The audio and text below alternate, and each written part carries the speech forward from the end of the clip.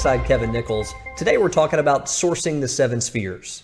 Yeah, the basic premise behind this is that you want to get specific with your clients and centers of influence. We want to start uncovering who they know so that we can get more referrals and introductions. Yeah, before we get into it, a quick plug from our friends at WealthVest. WealthVest is here to help you grow your business. Not only do they support programming like this in terms of business building podcasts and white papers, they're also willing contributors to our coaching program. So if you have some interest in a discounted rate on our coaching, it's available through WealthVest. Just go to oxley.com/WealthVest. So the question we get from a lot of advisors is, okay, well, if I'm going to start sourcing more names within these 7 spheres of influence, one, what are the 7 spheres of influence, right? And second is, how do I go about that? Yeah, because it can seem a little bit obscure. We say, before you go out and you get proactively into your client's spheres, you've got to identify who those spheres are. So the more structure we can put around a concept like that, the more it often gets done. So our 7 spheres, as we're thinking about it, include things like your client's family members, their friends, their colleagues, their neighbors, their organizations, the recreational activities they have, and the professionals they use. There is, for most clients, a lot of meat there. Right. There's a lot of connections we'd like to have inside those 7 spheres. So imagine like a client name, like right in the middle, and then you have these 7 spokes coming out from it, almost like a map. And, you know, with those 7 spheres that Stephen just mentioned. And your objective is, over time, to start uncovering who they know in each of those 7 spheres. And that's done through carefully crafted questions.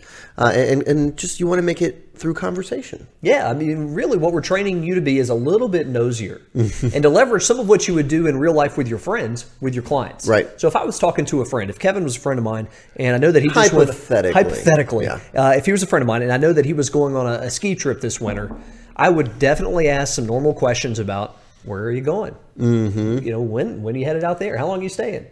And I would also ask, who are you going with? Right. It'd be very normal for me to ask him as my friend. But when we're thinking about client conversations, sometimes we stop short of asking that one in fear of it being a little bit too intrusive. But these are clients you're friendly with. There's nothing wrong in asking a question like that, not because you're going to pounce on it immediately and say, oh, those sound like a lot of people I'd like to do business with. Right. But I'm going to pocket that information for use at a later time. But it all starts with having a dialogue around what they're doing outside of work and asking a little bit about who they're doing these things with. Yeah, we typically have what conversations, right? What have you been up to? What have you been doing? And then we want to transition those into what we call who conversations. So, I mean, another example would be the holidays, right? What'd you do for the holidays? Great. Who'd you get to see, right?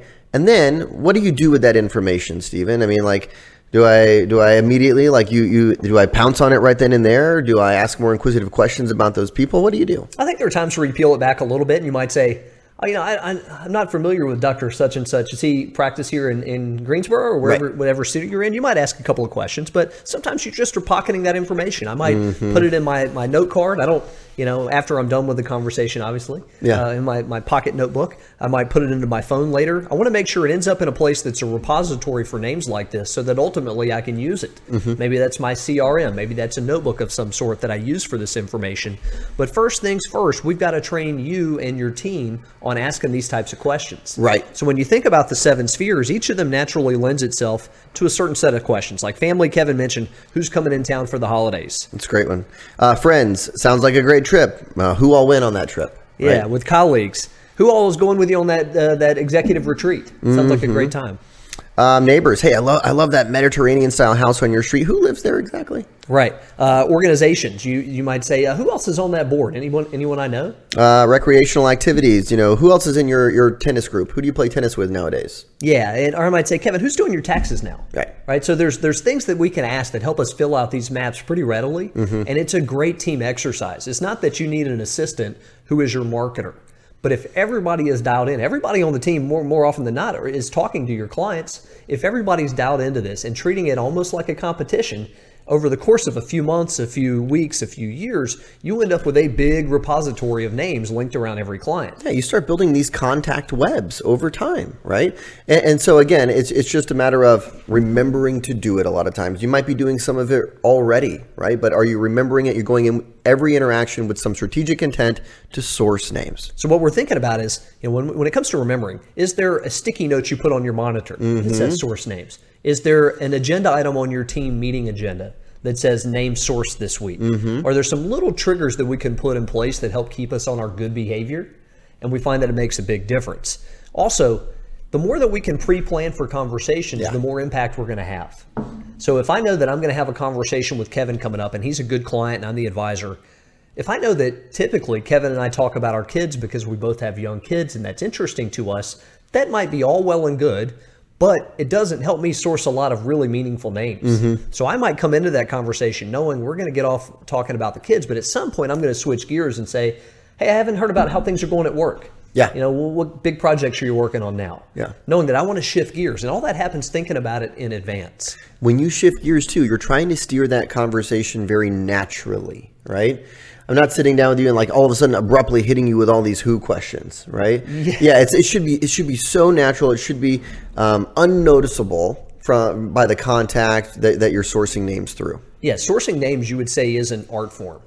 That it's not a form you mail out to people. We've seen people do it before. Yes, we have. It's not an interview sheet you go through with people. This is a delicate dance, but one that's very workable. And remember, raise the bar. With consistent fine-tuning, more referrals are possible. The information covered and posted represents the views and opinions of the presenter and does not necessarily represent the views or opinions of WealthVest or the Oxley Institute.